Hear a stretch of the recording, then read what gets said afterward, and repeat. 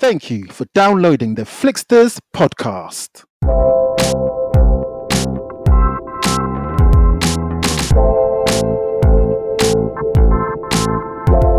On this week's episode, as you know, I went to my blues, so I'm the kind of guy who, a honky tonk, and, have a suspicious mind, and, I'm the kind of guy who talks about sometimes I just want to have a little less conversation, It's interspersed with different cuts, right? And I guess what the director was trying to achieve was this disorientation. And whilst I was watching the movie, I did feel disorientated. But yeah, I went to see this film. I was actually pleasantly surprised. I went in there thinking this is going to be a bit, bog standard and whatever. But Hello and welcome, ladies and gentlemen, to another episode of The Flixters. I'm Amar, and on the other end of the line is... You got me, Duval. And we are going to be bringing you movie news, film reviews, hidden gems, an anniversary corner, and loads of other stuff. So sit back, relax, enjoy the show, and we hope you enjoy it. Devaldo, how's it going, my friend? What's new? What's the latest? What's going down in London town? It's going dandy. From last week's show, some people may have heard some ruckus in the background. Well, the news is I was getting my place sort of done up, bathroom and kitchen. So apologies if you heard any drilling in the background, but now it's all done. A bit of a cleanup going on here, but apart from that, everything's done now, so I can relax and have my 2 hour soaks in the bath, as I love to have. Exactly. Yeah, of course. And any plans for the weekend? Like, what you got plans for the weekend? Any weddings that you got to go to, any parties or anything like that? Just a couple of meetups, football. And family, really. Just the usuals, I'd say. Okay. Just the usuals. Cool. All right, nice one. Just the usuals. All right, okay. So look, folks, we're going to start off with some shout outs. And yeah, man, there's people getting in touch with us and kind of, loving the stuff that we're putting out there. And first up, we've got Made Up Universe. Now, You may remember, ladies and gentlemen, Made Up Universe, we did a podcast special and it was about Marvel. Well, actually, it was before the release of Marvel Endgame, right, Deval? That's right. Yeah, that's right. So what we said was we were going to link up with someone whose kind of Instagram channel is all about Marvel. We got talking, we started sharing posts and stuff like that. So, we got this kind of dialogue going, and we thought, it'd be a really, really good idea just to link up with someone else and speak about the Marvel stuff that's coming out. And we did a podcast special and it was brilliant. So it was me, you, Made Up Universe, aka Mikhail. Yes. Mikhail. And Mikhail, I forgot to say, Mikhail, congratulations on the big news, man. We saw the Instagram post.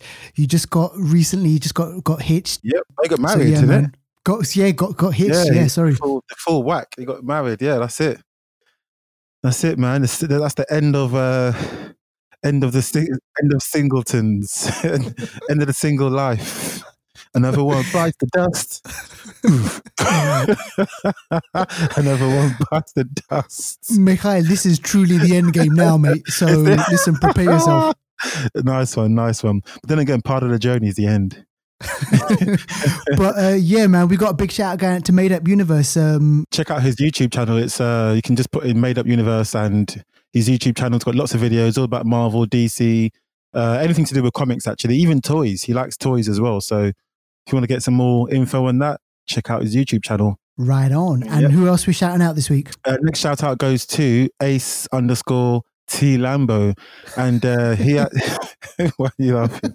You know what? I have to click T Lambo. I know people's actual names, but privacy and all that kind of thing. So sure, I actually have to say the names that they go by on their Instagram and Facebook or whatever. That way, it's public. I can't get in trouble for saying something that's public, So, so that's So Ace_T Lambo. He gave us a shout out. We put a post on for the news that we'll talk about a bit later. That Thor number 4. I can't say it. Okay. Chris Hemsworth. Chris Hemsworth is going to be playing the character of Thor for the 4th time, and it's been announced now. So we put a post on that on Instagram and Facebook, and Ace_T Lambo said, "Yep, loves it. He'll love to see the film, but he also gave us some tips actually, which we like because we're not no gurus when it comes to social media, which is why we Yeah. enlist in the help of people like Erica, who's a marketing genius. But Ace_T Lambo said, "Why don't you guys use Instagram TV?" And I was like, "You what? Instagram TV? You can put on your videos, put on some content in like bite-sized snippets." I was like, "Okay, cool." So that's something we're going to have to do. We are going to definitely look into it. Yeah, because when he said that, I was like, shit, yeah, because I'm seeing IGTV all over the place. And I'm like, It just did not even occur to us that we should be putting out videos of me and you just like just stuff, just, content. Just push our agenda out there, Duval. Yeah, exactly. Come on, what are we waiting for? Ace T Lambo, thank you very much for that little tip. We will be putting stuff out there and hope you like it, and if you do like it, share it. Why not? And also, let's just say a big up to Sandy F, who is listening or following us all the way from down Chile. So this is our South American listeners. Sandy, I've known for a while now. So Sandy, you know what? Her photographs. Listen, she's got some amazing art. So her channel is all about the photographs that she takes and everything. And yeah, man. So Sandy and I, we go back way back.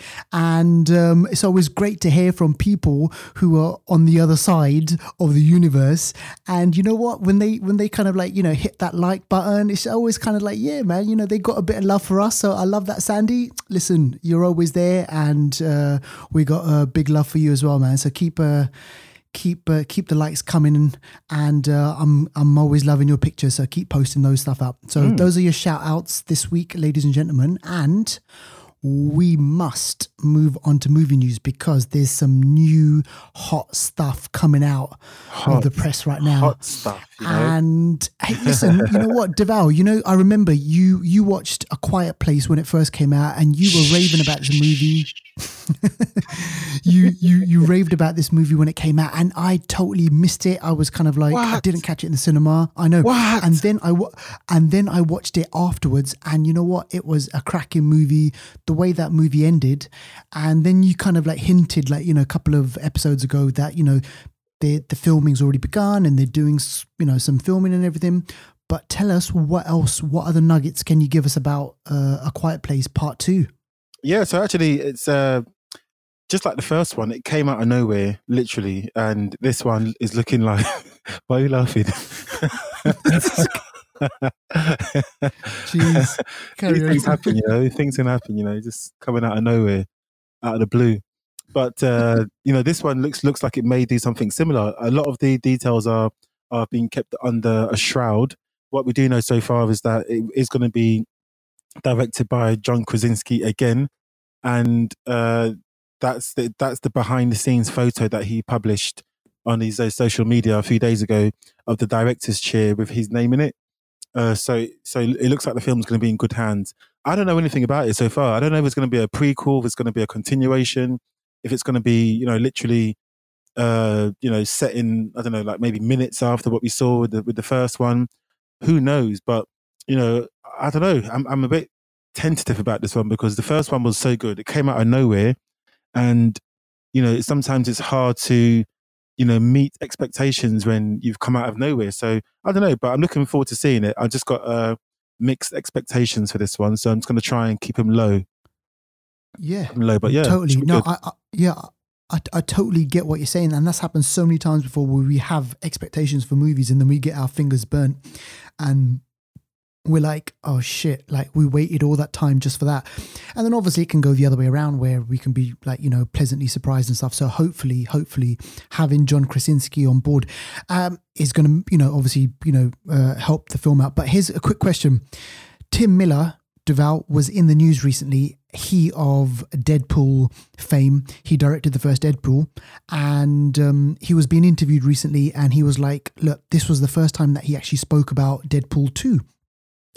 And you know what, he famously he left the Deadpool 2, and they say creative differences. We don't know what that was, but he was being interviewed. He was asked the question, how do you feel about Deadpool 2? And he said, look, you know what, it's great. what they did, the direction that they took the movie, it was great. I had my own ideas, and what they've done is they've extended the story. They've kind of taken the characters in different directions. So my quick question to you, Devaldo, is how important is it to have the original director attached to sequels? That's a really interesting question. I'm glad you asked that, because history has shown us that in many cases, it's a good thing.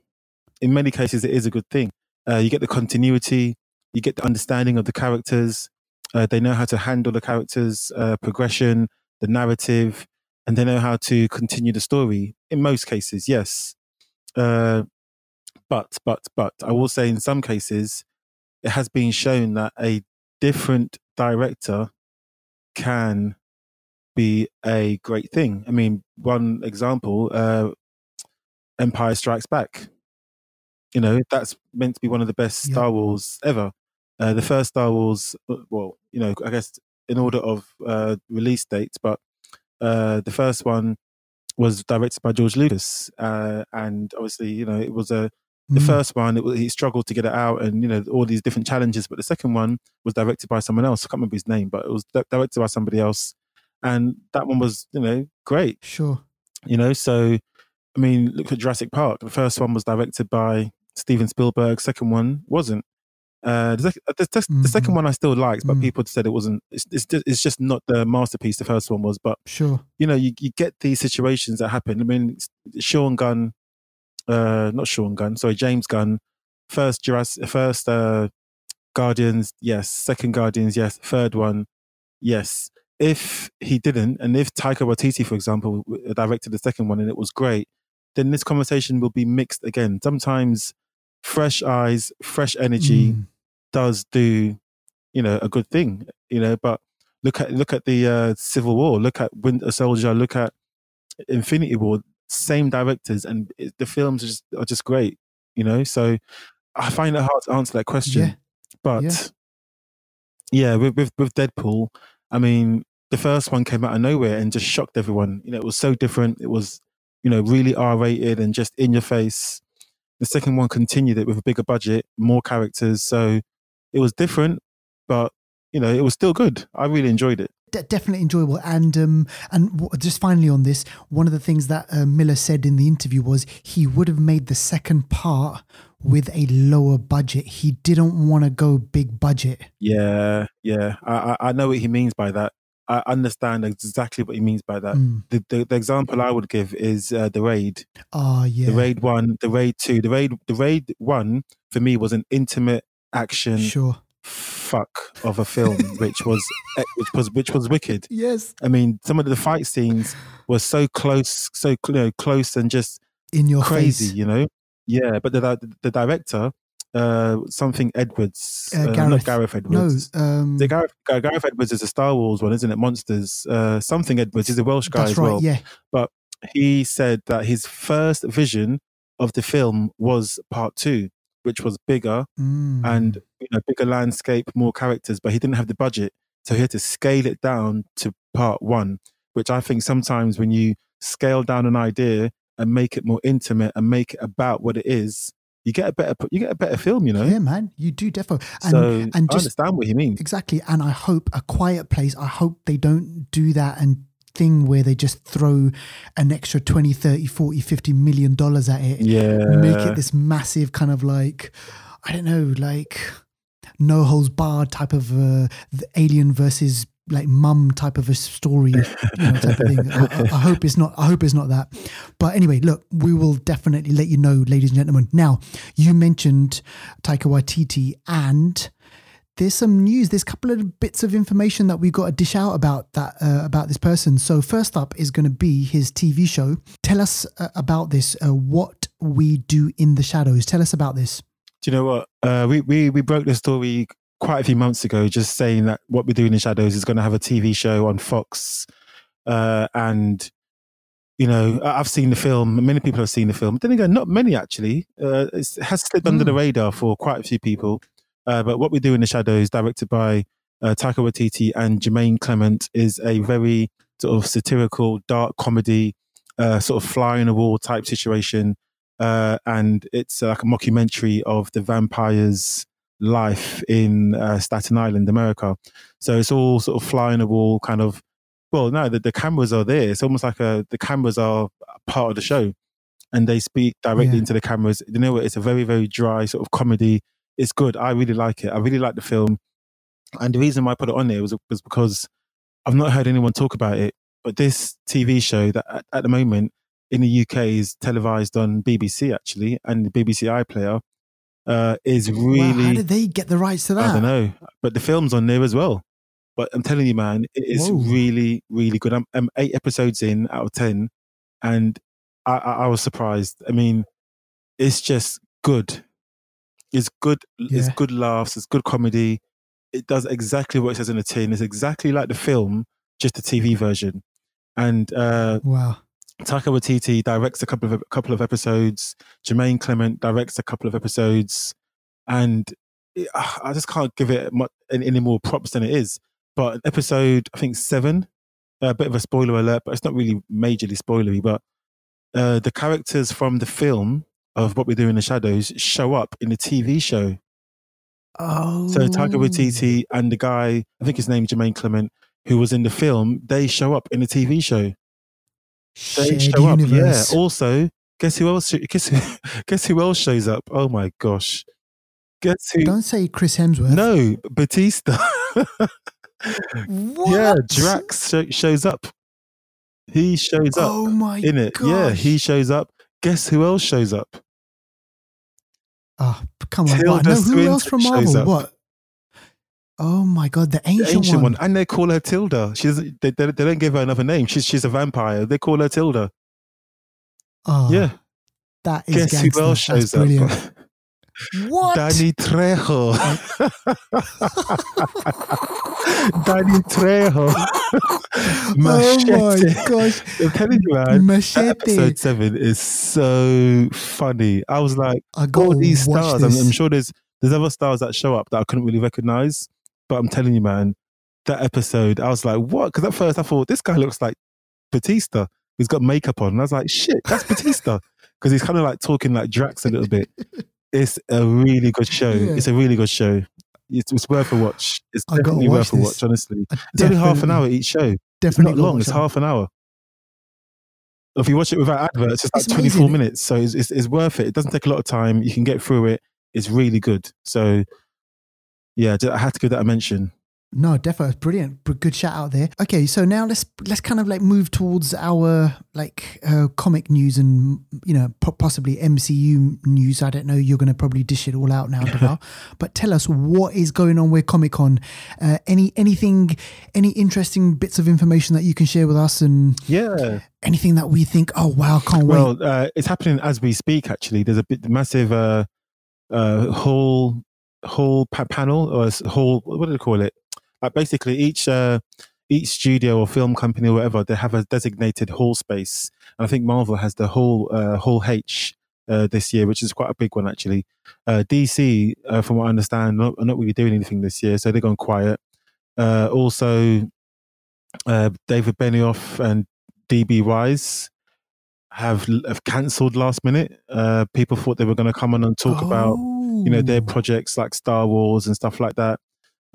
They've cancelled last minute. So it's been a bit of a flat one this year. There have been a few, bits and bobs of news sort of coming out, but regarding Marvel, we're still yet to see the big sort of, I guess, news about the upcoming Marvel movies.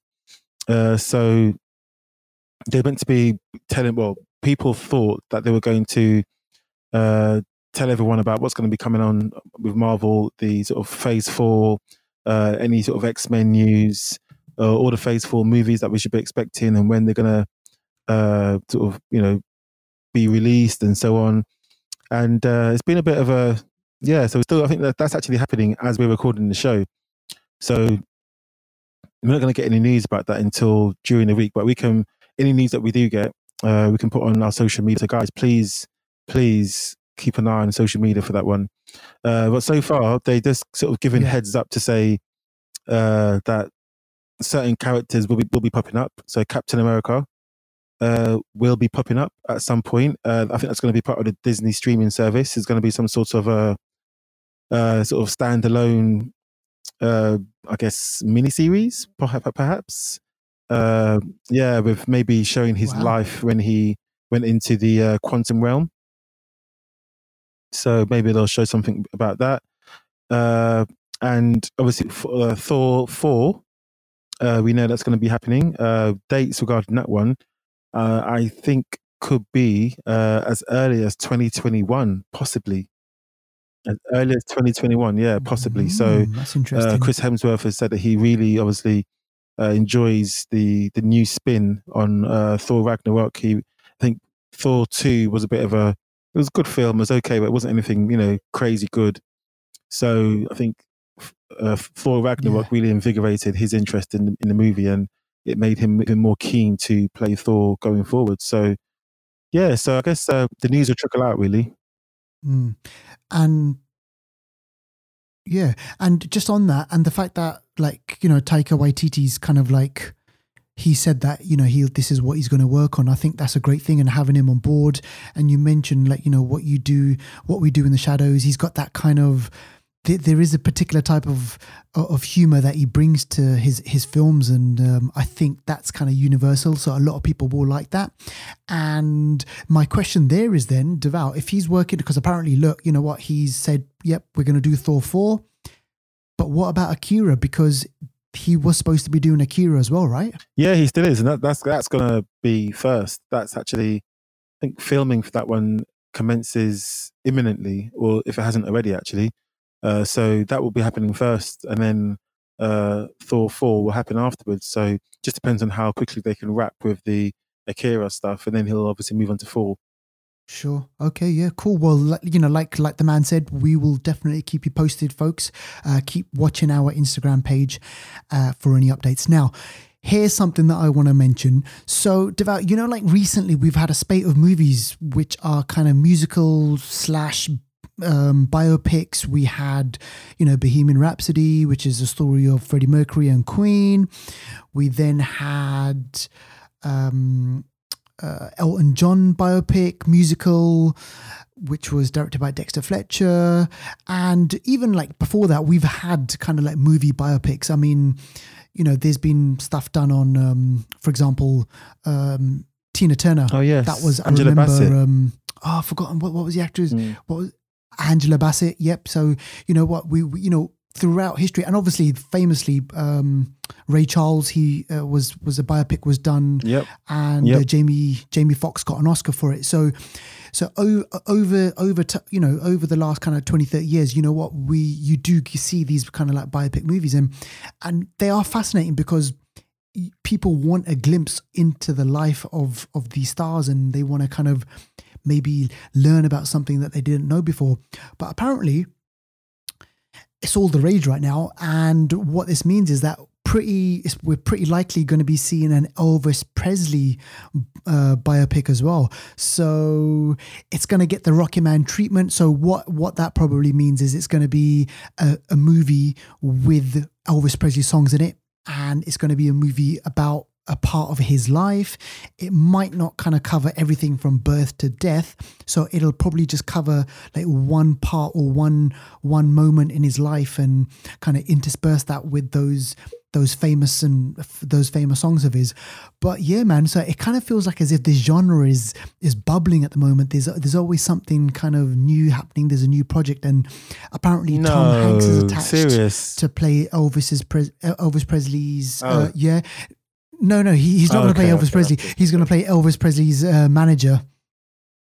And they're casting a complete newcomer for Elvis Presley, and I'm not sure if it's already been cast, but it's very, very close to being cast at the moment.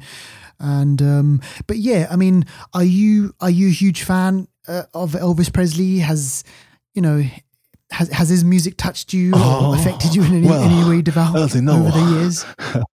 I went to my blues, so I'm the kind of guy who, honky tonk, and, have a suspicious mind, and, I'm the kind of guy who talks about sometimes I just want to have a little less conversation, and just let my body do the talking. So,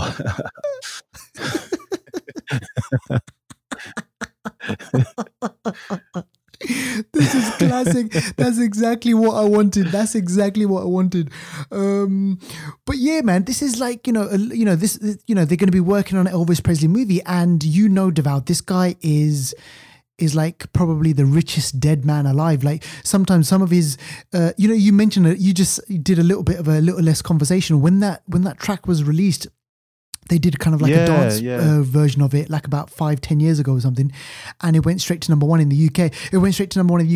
Elvis Presley's estate gets the money. And then there was kind of like an article about it, of him being the rich, like he and Michael Jackson, like, imagine their estates, like their music is worth like millions and millions, like, around the world. So this is going to be big news for Elvis fans. And yeah, man. So, yeah, I mean, there's not a lot that I can say in it. I mean, I can't say that like I'm a huge Elvis fan, but if it's going to be anything like Rocket Man, I'm pretty sure it's going to be a really good watch. So yeah, we'll keep you posted on that one.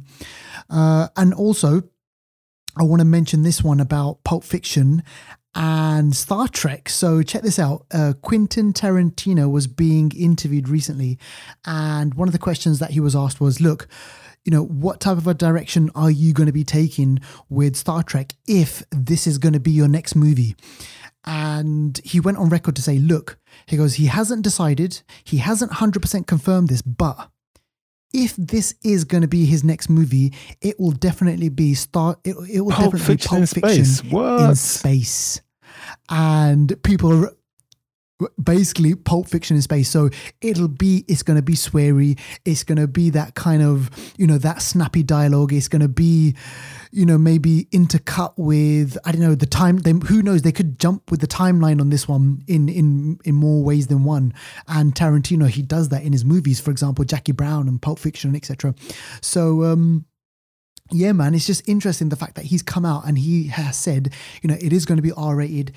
It's going to be like Pulp Fiction in space. So expect that type level of dynamism between the characters. There's going to be some major plot stuff going on. And who knows, he could bring back his Pulp Fiction or earlier, from his earlier films, like those actors. Like, it'd be great to see Tim Roth again in a Tarantino movie type of thing. So yeah, so this will be interesting. So watch this space, folks. Watch this space. No pun intended. Yes. Now, give me some Emmy news, Deval. Did you say Emmy? Emmy. Oh, Emmy. Yeah. So this is a funny one, actually. This is a funny one because the Emmys, they're the sort of TV awards, aren't they? The big TV awards, I believe. That is a big TV awards, isn't it? Yeah. So like the TV version, like the TV Oscars, basically, isn't it? Yeah. So TV shows have to nominate themselves. I think they nominate certain episodes of a TV show for an Emmy, their best episodes, and they go up against different TV shows. And obviously, if they win, then it's just a great thing all around, really. And then obviously, same thing for actors, actresses, whether they like newcomers and all kinds of stuff. But usually, like TV company or the studio will nominate their actor. So I don't know. So if it's House of Cards, they'll nominate Robin Wright because she was like the lead actress in that TV show. Yeah. And that happens all the time. But in this case, it's a very strange occurrence has happened because Game of Thrones, as we know, finished a few months ago, and obviously there's some great performances in Game of Thrones, and they'll nominate their actors as well, and the sort of big names come to mind. So you got your Jon Snows and your Khaleesi's, Emilia Clarke and Kit Harington, also Cersei, as well. So those are the names people think of. But in this instance, we have Brienne of Tarth, otherwise known as Gwendoline Christie, who has nominated herself because because HBO didn't nominate her. They didn't think that she was a big enough name or a bankable, opportunity to nominate and win. So she nominated herself, and she's now in the category. She's been accepted. That's mad. And you know what? I'm really happy about that. excuse me, I'm happy at the fact that she's brave enough and bold enough to say, hold on a second, I think I've done quite well. Why am I not being considered? And I think for me, she was one of the standout performers and one of the standout just elements of season 8.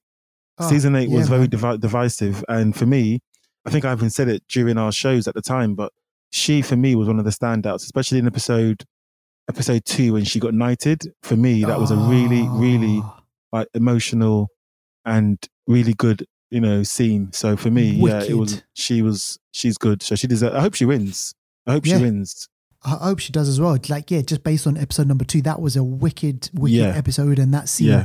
And you know what? That's why it's heartbreaking when, like, she thinks that she's, and even the audience thinks that, okay, maybe Brienne of Tarth and Jaime Lannister, maybe they are going to kind of like, be together in this. And then what happens? That, to paraphrase you know what? He did a right bastard number on her.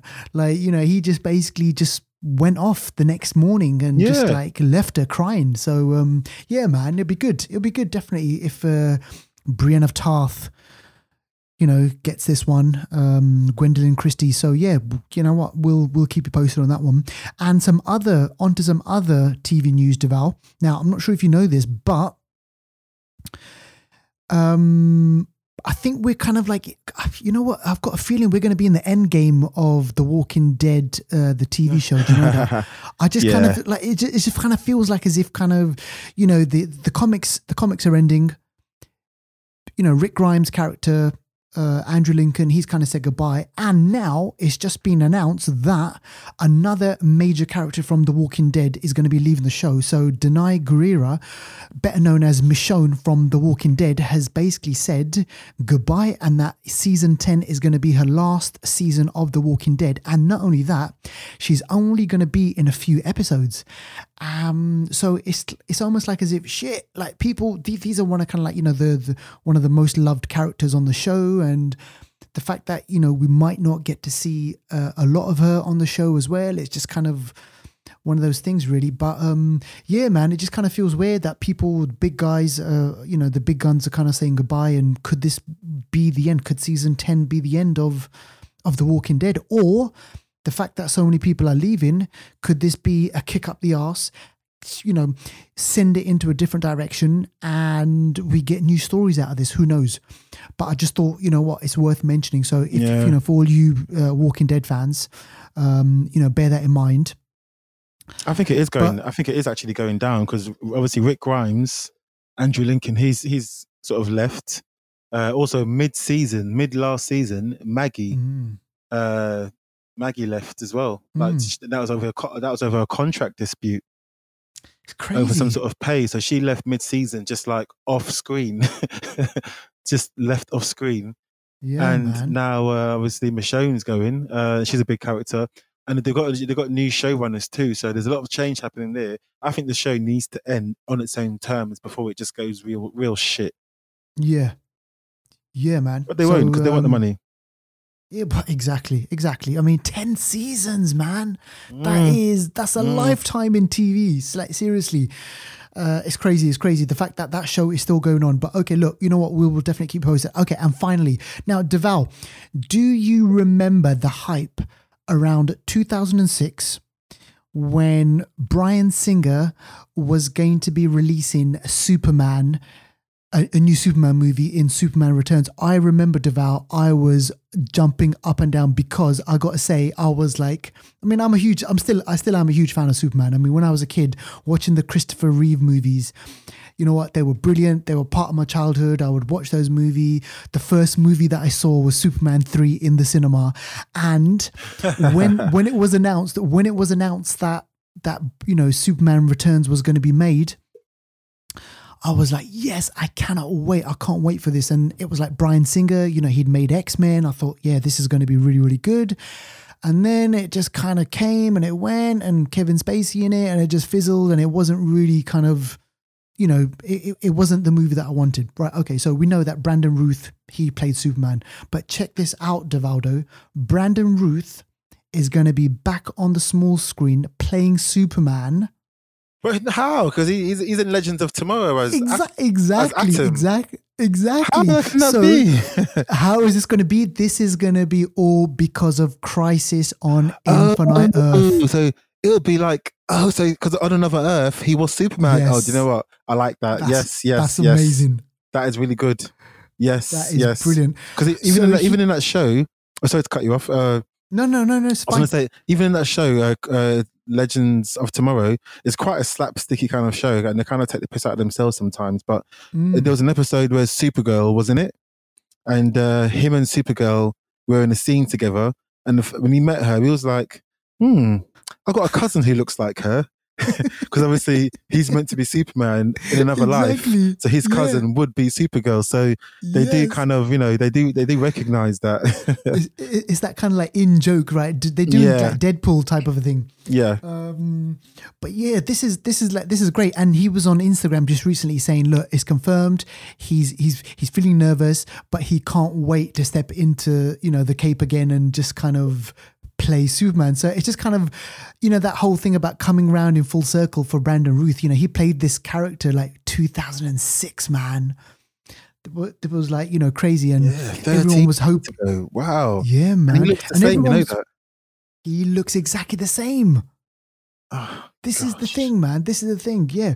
So it'll be interesting. So look, we'll keep you posted on that one. All right. So Deval, that is the movie news for this week. And let's move on to box office. And let's see. I'm just having a flick through this, Deval, to see if there's any new entries. No, there are no new entries. But there's just one thing that I want to quickly mention. Number 6, Casino Royale Secret Cinema. What the hell? This is still in there. Yeah, it's done well. 2.9 million. Wow, that's mad. That's done more than some regular films. It's doing more than Midsommar. Yeah, and yesterday. Yes. Right. Okay. So what are we sitting at? What's sitting at number 5? Number 5. So number 5, we have Aladdin, which has done really, really well actually. Worldwide, I think it's done $1 billion now. In the UK, it's done 35 million. Number 4, we have Yesterday, and Yesterday's done 8 million. So I got that wrong. Yesterday has done all right. Yesterday's done 8 million altogether. And then number 3, we have Annabelle Comes Home, which actually has done really well for the past sort of week, because it just came out literally a week ago. So yes, I guess it's kind of new.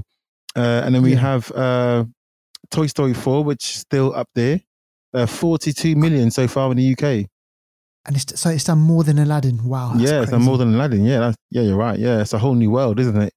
And then number 1, still there. Number 1 is Spider-Man Far From Home, which overall has done 22 million, but it hasn't been out as long as Aladdin. But I think Aladdin's just got that pull, from all the people that were sort of younger when it came out, and now they're older. They'll take their kids, and everyone's waiting for that song, Whole New World. Yeah, to get lost in it on a carpet ride, Yeah. And I was just going to ask you, do you know if Spider-Man Far From Home, do you know if it's hitting close to $1 billion? Spider-Man Far From Home, I believe it has. Yes, I believe it has hit $1 billion actually. Okay, that's good. Yeah, I think it has hit $1 billion. Yeah, and even just while we're talking about the worldwide box office, did you know? What? Did you know? Has it happened? Oof, I'm really nervous to even.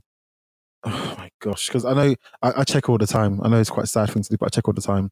And the last time I checked, it was like, oh my gosh. Okay, so what? Don't say something like it's 5 million or something. It's 5.4 million dollars away. 5.4 million. That's crushing. That's just 5.4 million. Do you know what? It's trickling over. I hope it can reach, but if it doesn't, it'd be such a shame. Such a shame. And yeah, exactly. Imagine if it gets to just 1 million. Yeah. All you need is just 1 million to go, and it just doesn't make it. This is Endgame, by the way, guys, just in case you're wondering, what are you talking about? This is Endgame. Yeah. But Spider-Man Far From Home has done $880 million worldwide, according to Box Office Mojo. Okay. So just under 900 million. All right. So it still needs, still needs that's 100 million. That's the wrong film. I just told you Far From Home. Sorry, I just told you Homecoming. Sorry, that was Homecoming. Far From Home's done slightly more. Right. Spider-Man Far From Home has done, 1.1 billion. Ah, great. Good news then. Yeah. Here we go. So there's not, because this rumor about, if it doesn't reach $1 billion, then, it goes back to kind of Sony type of thing. And, there was that rumor going out. So hopefully, hopefully it's all, it just stays with Marvel. And it will still get money because the summer holidays are coming up soon. It's still in the cinema. People are still watching it. So I think it will do okay, Yeah. Here's a quick question though on that one. Tom Holland, he's contracted to play do one more Spider-Man movie. Oh, okay. Do you reckon he'll go beyond that? Ooh. Because I know he wants to. Tobey Maguire. I know he wants to. Because Tobey Maguire. Because I'm just remembering Tobey Maguire, 3 movies, and that was it. He got pissed off with the movies. Andrew Garfield did 2 movies. He got pissed off with the character with the movies, and then that was it. He said he didn't want to do any more. So I'm just thinking, is there kind of a bit more life? Life in the years left for Tom Holland as Spider-Man. I know he wants to. It just depends on whether Sony and Marvel can, just do what's right. So I don't know. We'll have to wait and see. But I was just thinking the other day, it was funny how, in Spider-Man Far From Home, when Spider-Man sort of had that battle with, the elementals and he ended up in Holland. Yeah. I think it's funny how it was Holland and his name is Tom Holland. Do you reckon that was done on purpose? Like, of all the places he could have gone to. Of all the places, why Holland? Yeah, I reckon that was like a little sort of, a little wink at his name. Yeah, could be. And also, Deval, do you remember in the trailer, there was a bit in the trailer where Spider-Man, he deals with some people in a restaurant and then the cops turn up. Yeah. And he turns around and he says, hey, well, look, if you were doing your job, then I wouldn't have to be here. And then, did you see that in the movie? That was taken out. They said the director said that there's a few bits that were taken out because it wasn't really the pace. It was taking long for the kids to go on holiday. So it sort of slowed the pace down. So he wanted to make the pace sort of quicker for the kids to sort of get away on holiday. Whereas some of the scenes were just sort of making it a bit more slow. So there was a bit more of a shopping list of things that he had to do before he went to the airport and stuff. So yeah, it's just one of those things on the list was taking out a mob gang or a mob organization. Well, no, I call them a gang. They're a gang, a mob. They're not a company, are they? But yeah, so they're taking out the mob. So in that scene that you just described, he's taking out the mob. He takes them out, and then the police come and ask him, "Oh, are you going to be the next Tony Stark?" And he's like, "Oh, obviously, no, I can't. I'm doing your job." So that was one of the things on his list to do before he goes on holiday. Yeah. So yeah. Yeah, because you see that bit in the trailer, and I was just like, "Shit, I don't remember seeing that scene." So yeah, okay. All right, so folks, those are your box office movies. Now, let's check out what's coming out on Blu-ray out this week, out this month. So, Deval, dish it. What can we expect to see? So we've got one standout one this week, and that's Alita: Battle Angel. Alita, okay, I have not seen this. So you haven't seen this one still? Oh man, no, I still have not seen it. But and it's Robert. I know. It's Robert Rodriguez, right? Yes, Double R. And it's also produced by James Cameron, and yeah, it's a good film. It's got Christoph Waltz in it, and it's got Mahershala Ali in it as well. But yeah, I went to see this film. I was actually pleasantly surprised. I went in there thinking this is going to be a bit, bog standard and whatever, but it was actually quite a good film. The action was good. It's kind of like you're watching an anime, but a film version, because her eyes are quite big, like anime, and it's like she can do all this crazy stuff. So it's actually not a bad film. It's not a bad film. I enjoyed it. It was a fun film. It was a fun film, which is the aim of films, isn't it? Exactly. So it was good. But so what is it? Is this going to be like a movie franchise? Are we going to be seeing more Alitas? Without spoiling it too much, I reckon from the way they left it, there's space to have a sequel. It just depends on what the box office returns were like for the studio for Fox. So we'll have to wait and see. Right. Now Fox is Disney. So who knows? Who knows? Right. Okay. Yeah, because I like Robert Rodriguez's work. I mean, I'm a huge fan of Sin City. Yeah. And, you know, like Desperado and, you know, those types of Once Upon a Time in Mexico and etc. So it's interesting just to kind of see. What we'll move on to next now is streaming and trailers. Streaming and trailers. Streaming and trailers.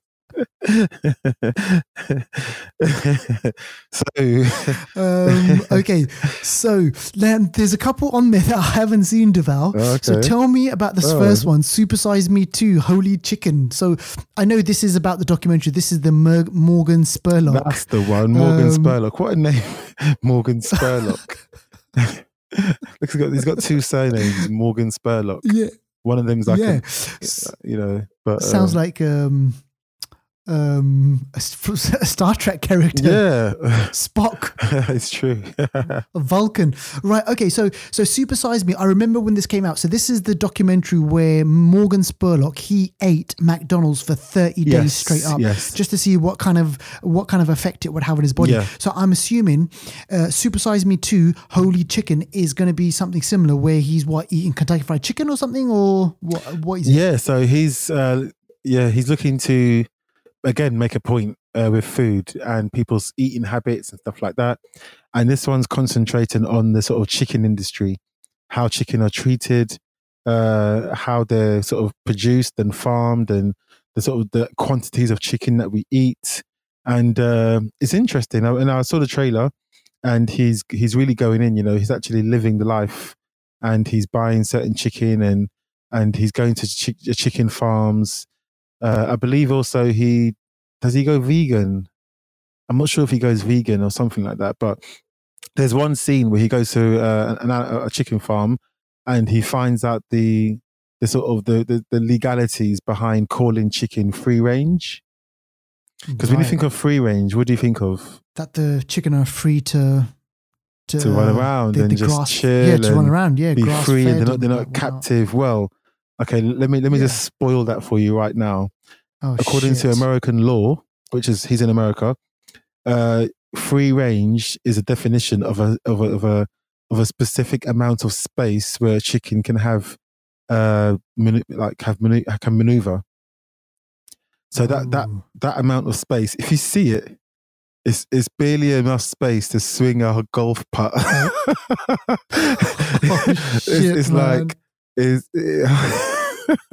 It's basically like the same size as a lift or an elevator. So the amount of space you'll have in an elevator, like a regular elevator, that's the amount of space that is classed as free range. So yes, the chicken can run around, but they can run around for about, I don't know how many steps chicken can do, but it's really small, and that's free range.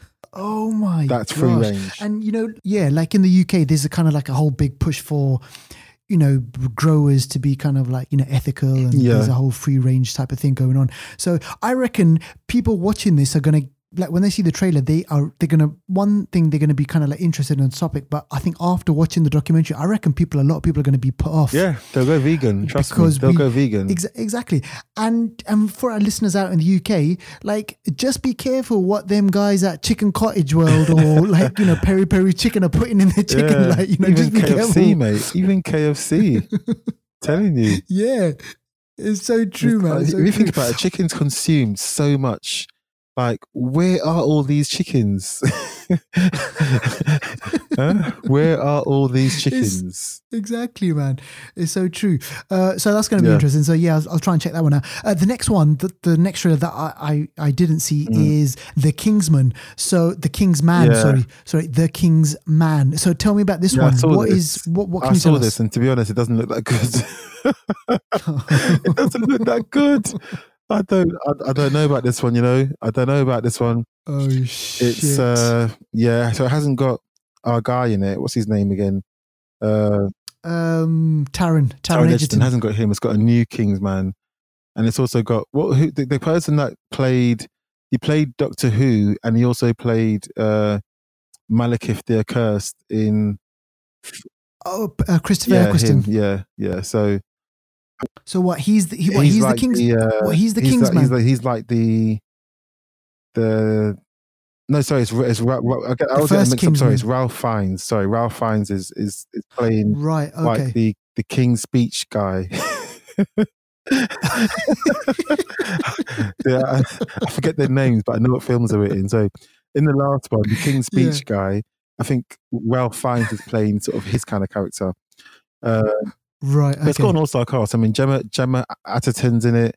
Matthew Good's in it. He played Ozymandias in the Kingsman. Aaron Taylor Johnson's in it. He's Quicksilver. Jumon Honsu's in it. Stanley Tucci. He gets around, doesn't he? Reese Ifans is in it.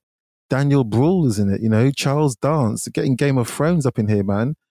I mean, it's got an all-star cast, but the trailer for me just didn't look that good. So I'll have to wait and see. Yeah, exactly. We will have to wait and see. But I mean, the fact that they've gone for a kind of like a prequel, it kind of just smacks of, let's try and milk this for as much money as we can.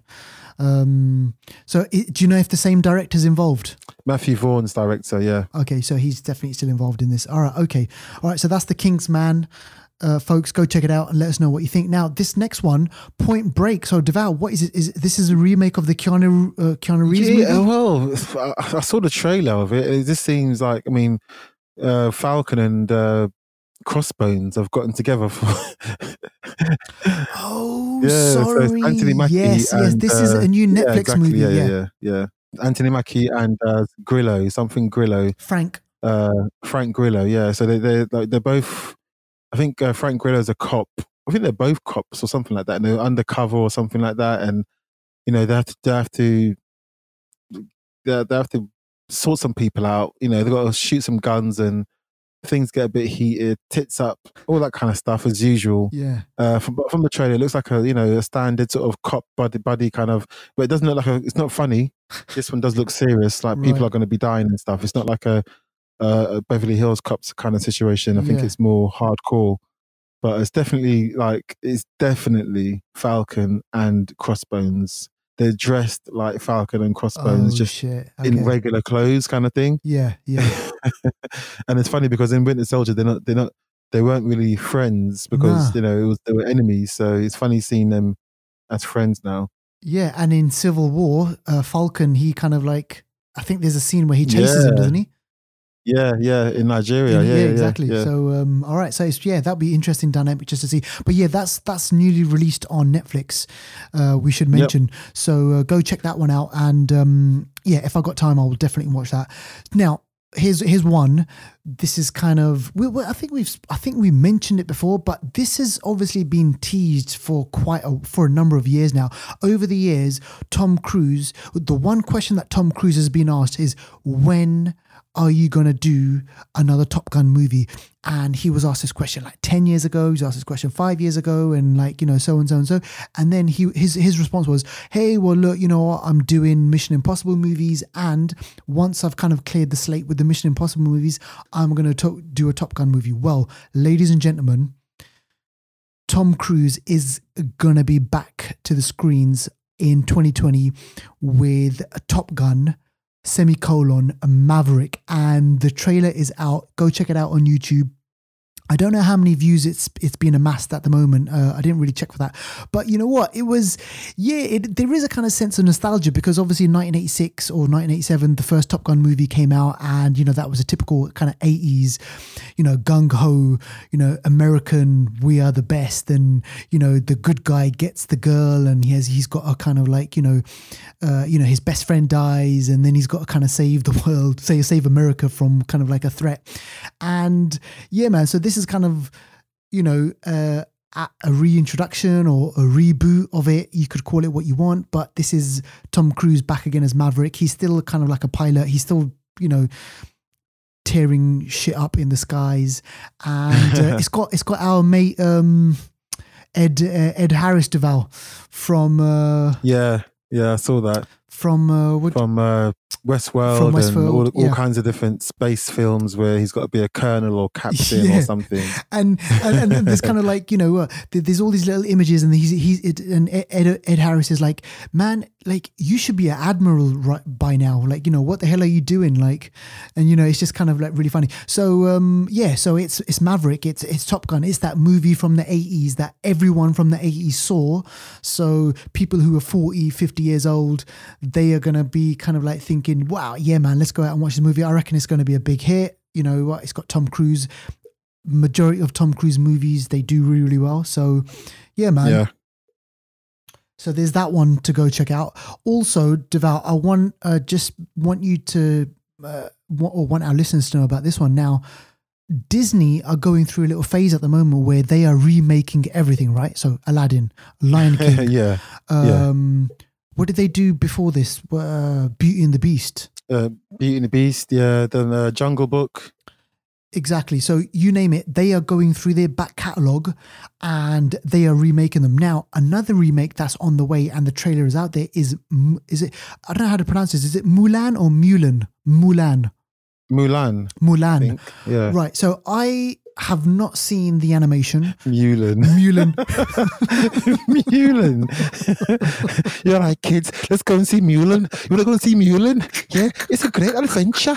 Yeah, it is, swinging the swords around. Yeah, it's Mulan, girl, Holy shit.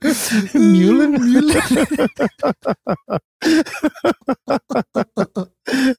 That's classic. That is classic. So I didn't grow up watching Mulan, and like it was always in the background. Like, oh yes, an animation. It's a Disney animation. Blah blah blah. I'm not going to watch it. However, I was like, you know what? Let me give the trailer a go. I watched the trailer and I was like, damn, man, what the hell have they done to this movie? They've turned it into like, hidden dragon, flying dragon, hidden tiger, whatever it is. This is like, House of a Thousand Daggers. This is what they've done to it. It's like, I want to go out and watch this movie because it looks like a badass martial arts flick, man. Like, seriously. Yeah, it does. I know. And because it's like, because there's no animals in this one, it seems like an actual film. Yeah. It's just like a straight up like an actual film. Yeah. It's just like a straight up action movie, and I'm like, gee, damn, man, I want to watch this movie. So So folks, if you have seen Mulan, the animation from, I think, Deval, when was it from? Back in the 90s or something, or? Yeah, I believe so. Yeah. I believe so. Yeah. Yeah. So go check out this trailer and tell us what you think. Like, is this what you were expecting? And if you haven't seen the 90s animation movie and you see this trailer, again, tell us what you think, because it just reminded me of like a, hidden tiger, crouching dragon. Crouching tiger, hidden dragon. Yeah, that as well. All right, okay. Now, finally, and you've kind of mentioned this a lot of times on the show. Henry Cavill, Superman. Is he Superman? Is he not Superman? We don't know. He's not making a new Superman, by the way. And after Justice League, he went off to do other projects. And one of the projects that he chose to do was a book adaptation. So TV adaptation of a book, and it's a game as well, right, Deval? Is that correct? Yeah, it's a game as well. So we're talking about The Witcher. So the trailer for The Witcher TV show is out, and boy, oh my gosh, there's so much stuff going on in this trailer. And Deval, you do get a feeling of kind of Game of Thrones. It has got a kind of Game of Thrones-esque vibe to it, right? Would you say that? Yeah, it has a little bit. Yeah, it's. I think it does just from the sort of time period, swords and sort of mysticism and magic and families and stuff like that. I think, it does have a vibe of Game of Thrones for sure. Definitely. And I think it's going to be this kind of like, the cast that they kind of picked. I noticed they're all British, so that kind of lent to the whole kind of, Game of Thrones vibe as well. But you can see, man, the CGI, you can see like this is going to be a show full of depth, full of kind of those those drawn out characters, like who is Geralt? Like, you know, it just made me want to know more about who this guy is and what power has he got, and the power of this young girl who's supposed to be harnessing it, and that creature at the end. Whoa, man. I was just like, you know what? I'm fully on board with Henry Cavill being The Witcher. So the only thing is, one thing I didn't get was when is this out? When is this coming out, Deval? Oh, this is like end of the year, so probably November. I would say.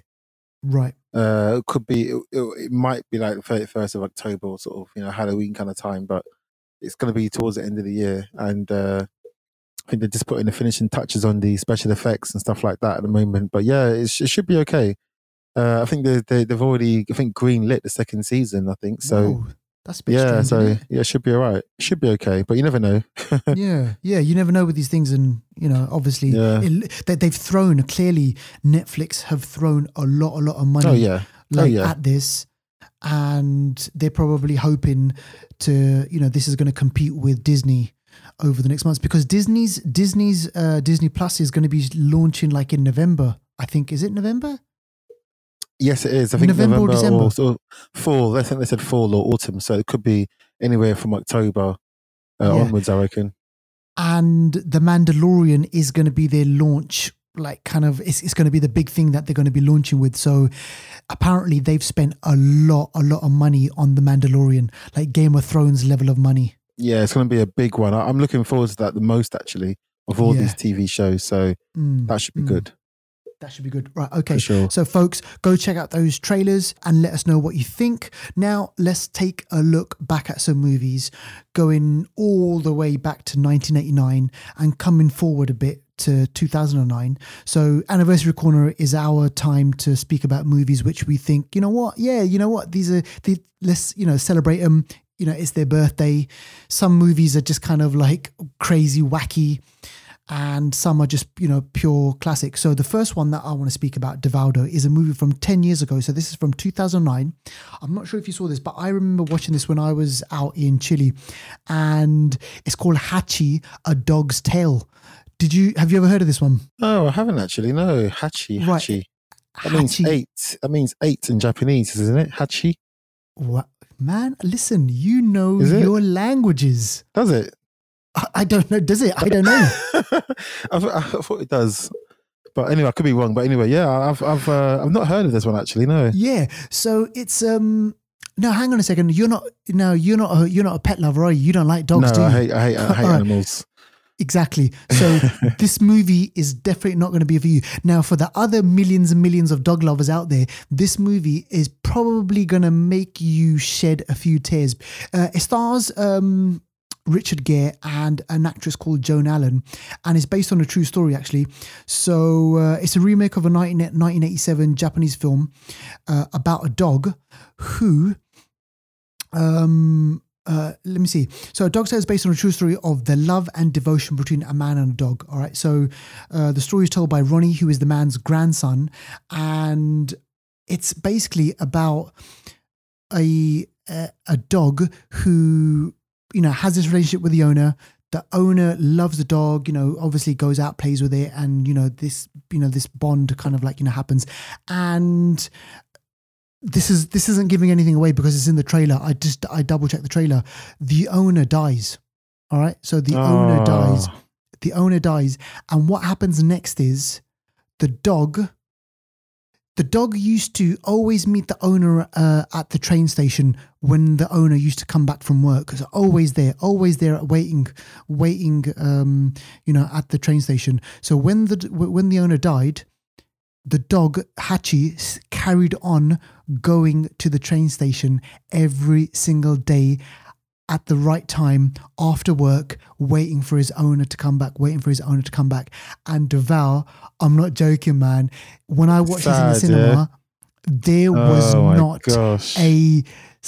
seriously, teary eyes. Oh my God. You could hear people sniffing. You could hear people like blowing their noses. This movie is a tear jerker, man. And you know what? It's a tear jerker anyway, but if you've had pet or if you've had a dog, like, you're going to feel it even more because you kind of might see the similarities in the relationship that you see on screen to relationship that you had with your pet. But yeah, man, it's kind of like, it is pretty sad. But yeah, so what happened was, in real life, the dog Hachi used to go to the train station and wait for the owner, and he would do this for years and years and years and years and years. And then the movie is about kind of what happens to the dog after the owner's death, and, you know, how he moves from, you know, different owners. And there is a statue of the dog at that train station in Japan in honor of that dog. And basically it's kind of like in honor to show the loyalty, the friendship, you know, that man has with animals, and that this dog, even though there was kind of like a death, and still never broke that bond. And I just thought, you know what? Yeah, man, it's a good movie. It's a good movie if you can stomach it. No, it sounds nice. It sounds touching. Yeah, man, it's good. Yeah. And so folks, if you haven't seen it, go. I kind of like, you know, I recommend you go out and watch that one. Now, going back a bit while, so this is going back 15 years, we're going to kind of mix it up a little bit here. We're going to give you a bit of an action flick. Well, yeah, action drama. I'd say kind of more on the drama side for this one though, Deval, compared to the first one, right? Okay, I'm talking about Kill Bill Volume 2. So this is the continuation of the Kill Bill story, and Quentin Tarantino made this as one movie. But the studios, the kind of the distributors, they were like, Quentin, we can't kind of sell a 5-hour movie. We're going to have to break this up. So they released it as part 1, Kill Bill Volume 1 and Kill Bill Volume 2. And it's been 15 years since Kill Bill Volume 2. So it's crazy, Thurman, right? Yeah. Yeah, Uma Thurman plays the bride. She's out on a quest for vengeance. She was gunned down. She was left for dead. Her fiance was murdered. She was pregnant, and you know, the movies are about, you know, this quest for vengeance.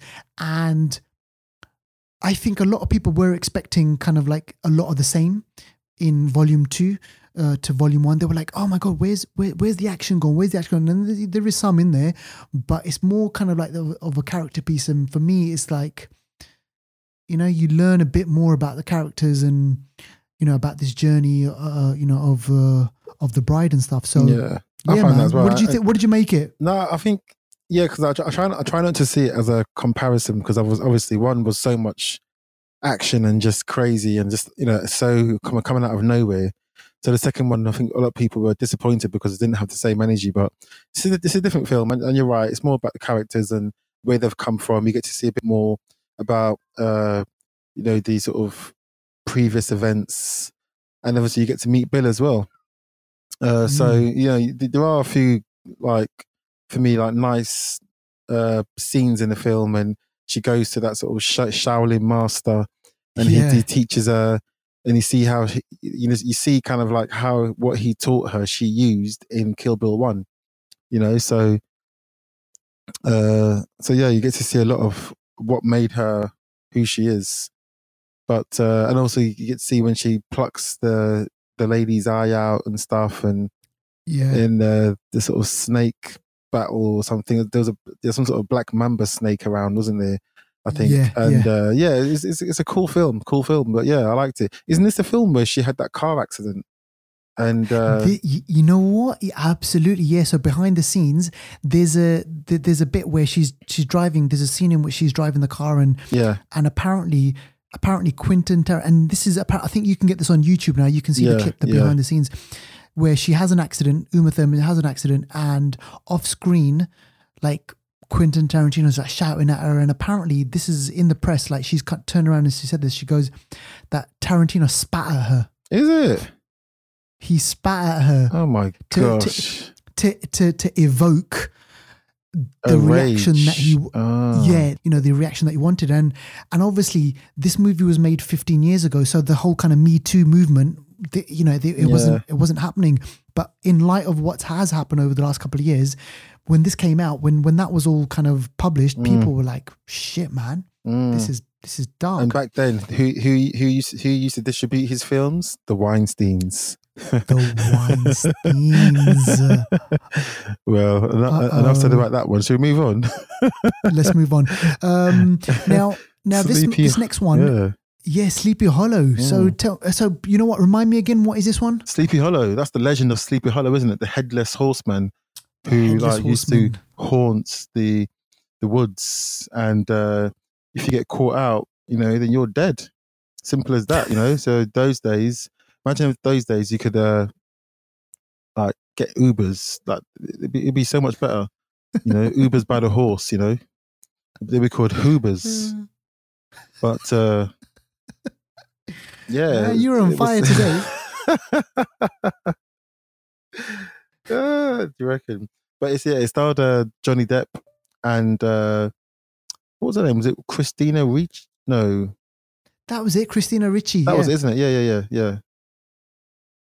Christina Ricci. Yeah. So it starred them, and he was a headless. He wasn't the headless horseman. He was there to try and, I think, solve the murders, to try and debunk the myth and stuff like that, isn't it? I think.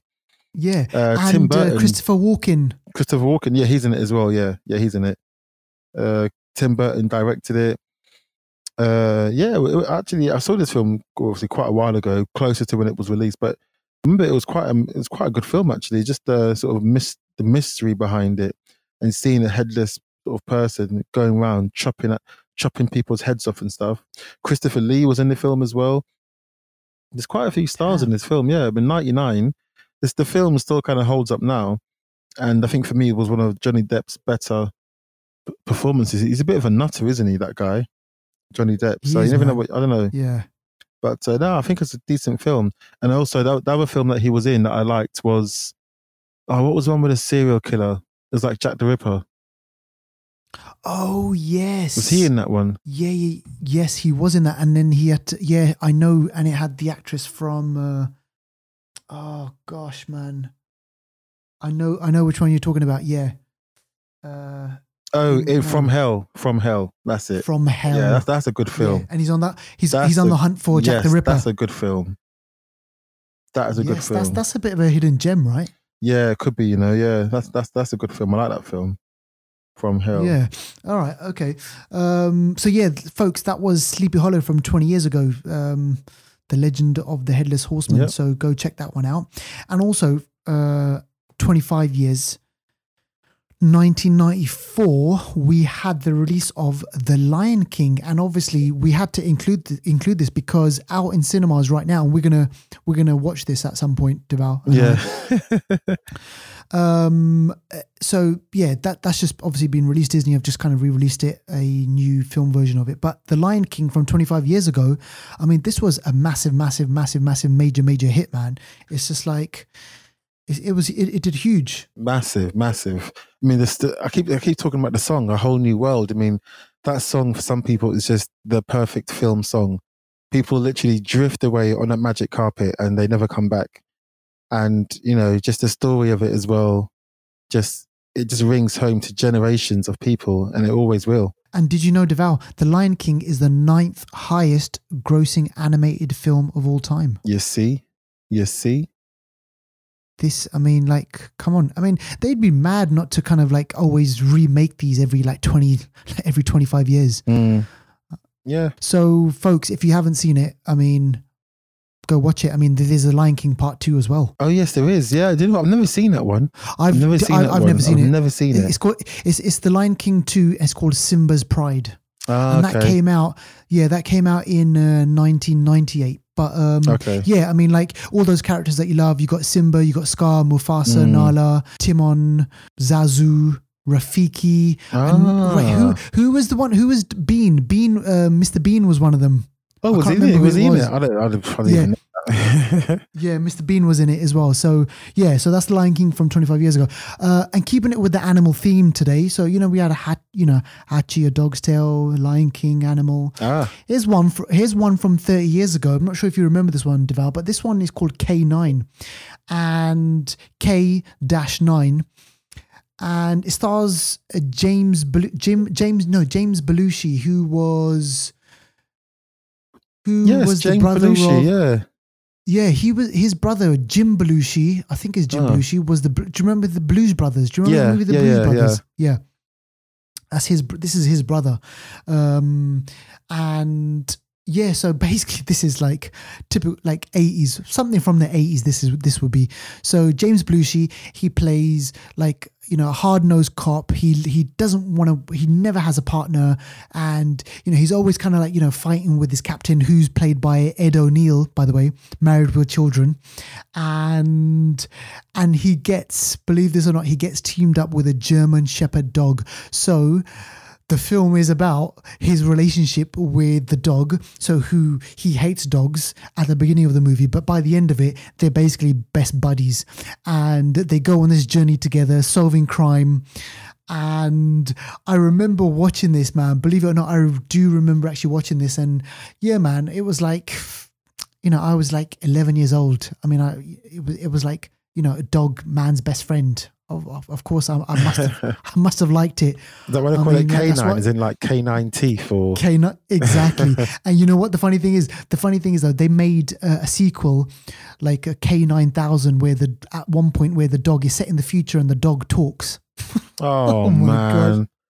You see why? Oh. It's so bad. It's so bad that you just got to laugh. But yeah, this was the introduction of it, folks. This is K9, and this is like one of those, you know, end of the decade movie where, you know, it's like, hey, what can we do? Let's let's team up like a dog, you know, with a bad tempered cop. And then I think Turner and Hooch. Do you remember the Tom Hanks one? Oh yes, Turner and Hooch. Turner and Hooch. And I think, I'm not sure if they came out around about the same time, but maybe it was kind of like a competing, like, you know, film with a different studio, but it might have been around about the same sort of time. So in this movie, you had a German Shepherd. In that movie, it was like a Bull Mastiff or something like that. So yeah, Tom Hanks, James Belushi, and it was called K9. So you know what? If you want to take a trip down memory lane, go check it out. You know, I'm sure you can get it on I think it's on the Play Store for about £2 or £3 or something like that. Oh, interesting. Okay. All right. Yeah. So folks, those are your anniversary movies. Woo woo. And we are now gonna move into our review section, and we've got so I'm gonna speak about a movie that I saw just recently, Devaldo. Okay. Now do you remember when we first heard the news of Robert Pattinson becoming the Batman? Yes. And we were like, all right, so we weren't really sure about Robert Pattinson, and we're kind of like thinking, okay, so this is the guy from Twilight, right? And so I thought to myself, you know what? Yeah, you know what? I want to kind of see more about what this guy's done, and, you know, started looking online and everything. And it turns out that his movie that he made just kind of like last year was just released recently here in Australia. So I went to the cinema to go check it out. It's called High Life, and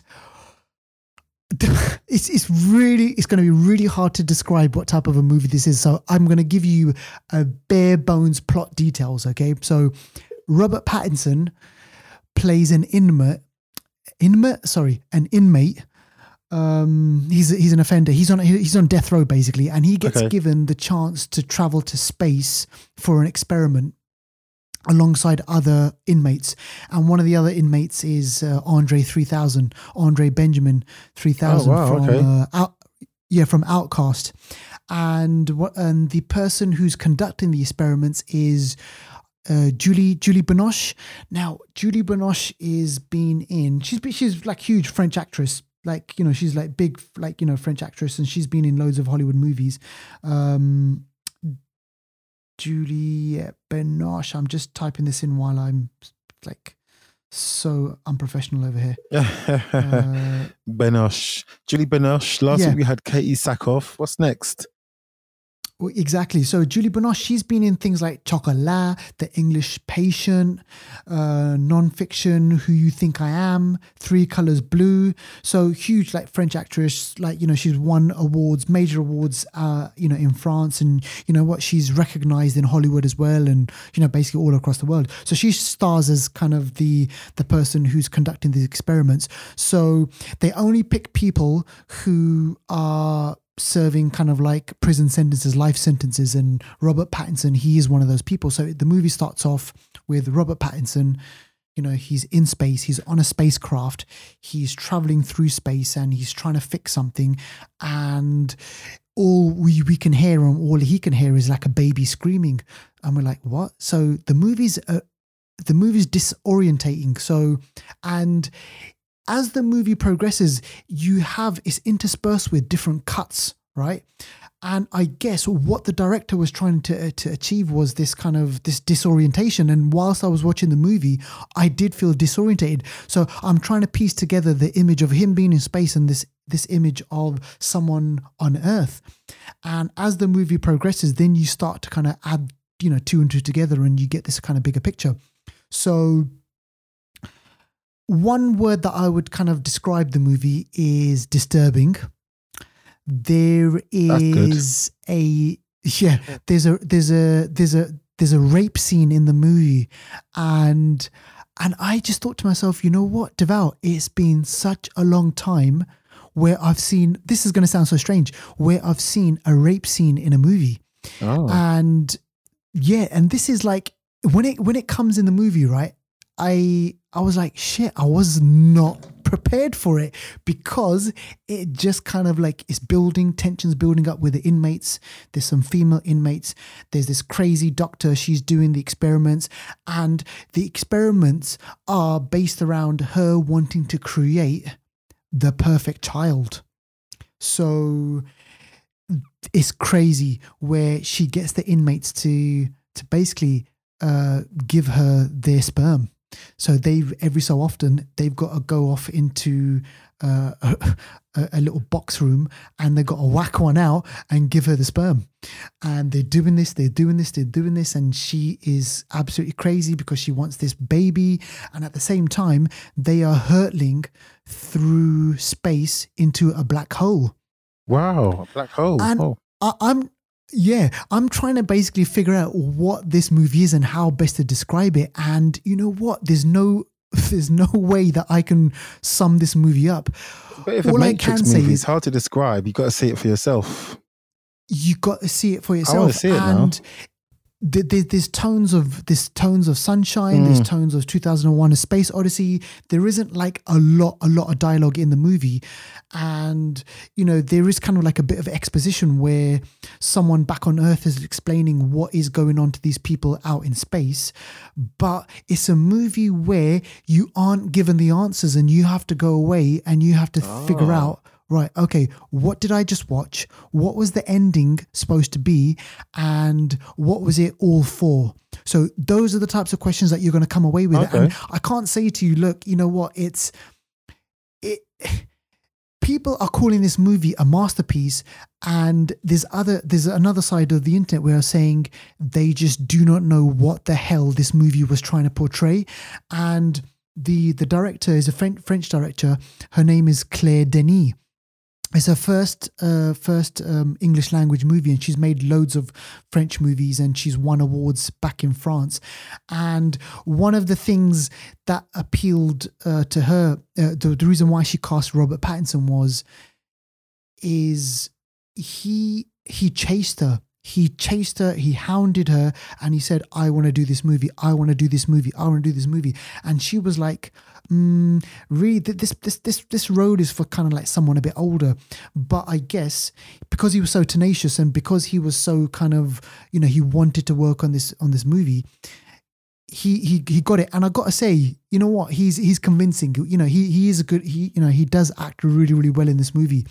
And he plays, you know, a loner. He plays someone who's kind of, you know, a person who's in his own head. And, you know, we're trying to figure out what is the relationship between him and the child that we see at the beginning, and, you know, what happened to all these inmates, and, you know, and then it kind of leads up to this ending, which is ambiguous to say the least. And it's just one of those movies where you got to go out and see it, and you're either going to love it or you're going to hate it. And for me, I'm still not too sure about where I stand on the movie. Let's put it that way.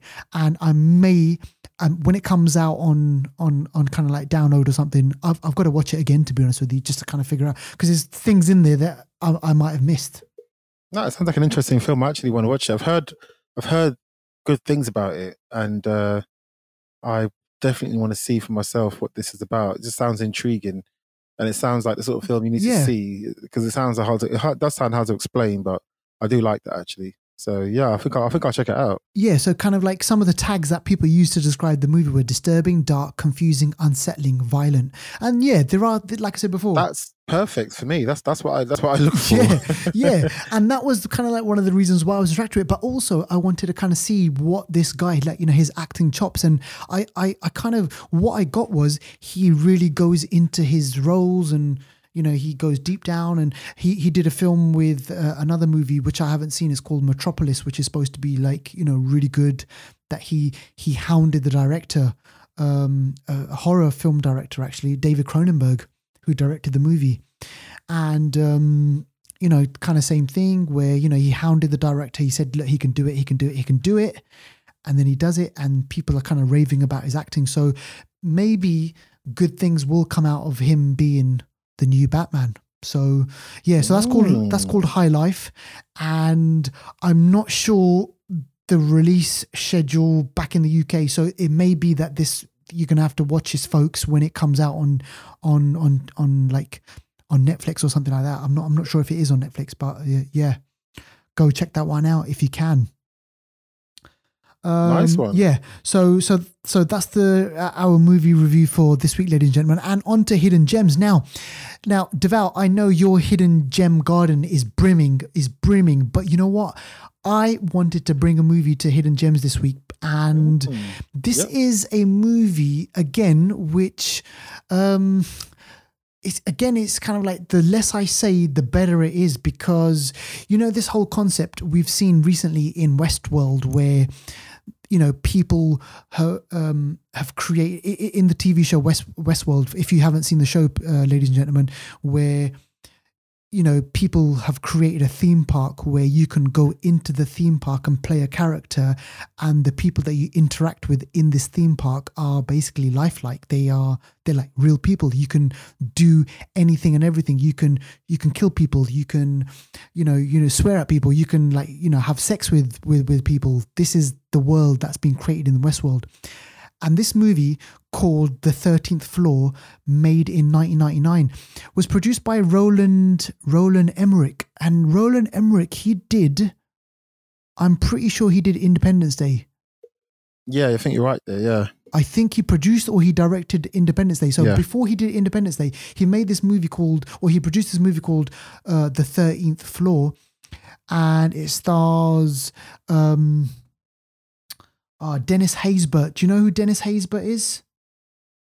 No. Dennis Haysbert. I'm going to just kind of like Google this right now, Deval, just so that I can kind of let you know who is. So, this is the film, The 13th Floor, from 1988. Is that the one? 1999. 99, okay. So, there's one from 1988 as well. 1988. Okay, so this stars Craig Bierko. Oh, and it stars future Kingpin, future Daredevil star Vincent D'Onofrio. Dennis Haysbert, who later appeared in 24, which, I mean, I'm not sure if you kind of watched 24. I'm not sure if you did. Craig Bierko, Vincent D'Onofrio, Armin Mueller-Stahl. All right, so... yes, he's got these characters. So the movie starts off in 1937. Okay, so we're in a kind of like in 1937 Los Angeles, where this guy, he's kind of like rich. He's been picked up by a chauffeur, and he gets taken to kind of like a bar, and you can see he's kind of like a bit of a ladies' man, and he seems panicked. He seems kind of like as if there's something on his mind, and he's quickly writing out a letter. And he goes to a barman and he says, "Look, when Douglas Hall comes to the bar, I want you to give him this letter. It's very, very, very important that you give him this letter." And then he goes off. He goes to bed. He wakes up, and it's modern day America. So it was 1937. he now wakes up and it's modern day America, or in this case, 1999 America. So what we realize is he was in a artificial world similar to what people created in Westworld, in the TV show Westworld. Serious? Yeah. So he's created this kind of, he and his company have created this kind of world so that they can go back into, you log in and you can jump into and you can become a character in this world. And so what happens is he stumbles onto something and he realizes that something's gone wrong. And before he can reveal what that story or what that thing is, he gets murdered. And then the story unfolds, and his second in command, played by Craig Bierko, has to kind of put the pieces together, travel into the world, into 1937, and figure out who was it that killed this guy. And you know what, Deval? Now, you've seen Westworld, right? And you've seen kind of like, the obviously now from 2019, kind of like with the technology and everything. But I got to say, this, if you like your fantasy and you like your kind of your AI and you love your, that thing about traveling into other worlds and the kind of murder mystery, which this is kind of like a film noir, like a murder mystery of who done it, and it's set in 1937.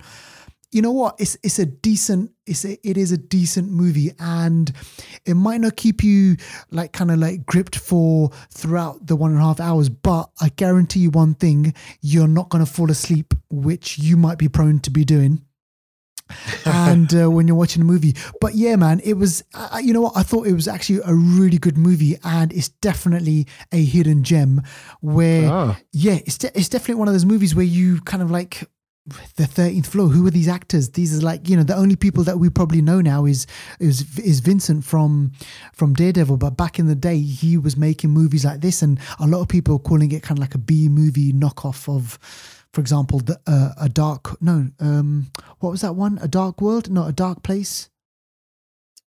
Dark World. Dark World. Yeah, so it's kind of like in similar vein where, you've got this noirish thriller of piecing together, who is the killer and why is this kind of killer doing what he's doing, but it's set in a world which is so alien to what we know, which is modern day, life, and this is set in 1937. So hopefully I've done the movie a bit of justice. So go check it out. It's actually on. You can actually find this movie on Netflix, Deval.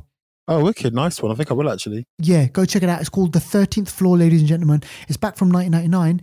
Give it a gander and let us know what you think. And if you hated it, fair enough. No problem.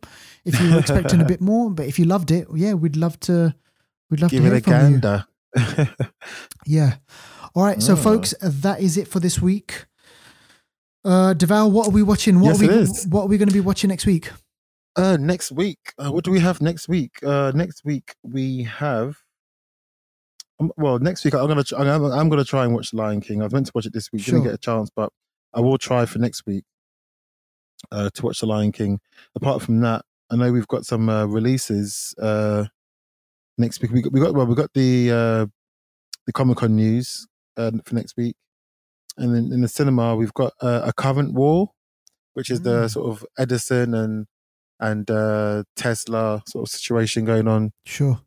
There's a film called Teen Spirit, which I think is meant to be good. The Intruder, good film with Megan Good and Michael Ealy and Dennis Quaid, good film. Right. And then week after that, Fast and Furious is coming out. Yeah. Hobbs and Shaw. So there's a few films still to come out that we'll definitely have some more reviews coming out soon. Brilliant. Okay. Keep it locked, ladies and gentlemen, and support us. Definitely do. On social media, Instagram, Facebook, YouTube. Make sure you follow us before we follow you. Peace out. And don't forget to follow us on Instagram, Facebook, YouTube, and Twitter. Just pop in the Flicksters Podcast.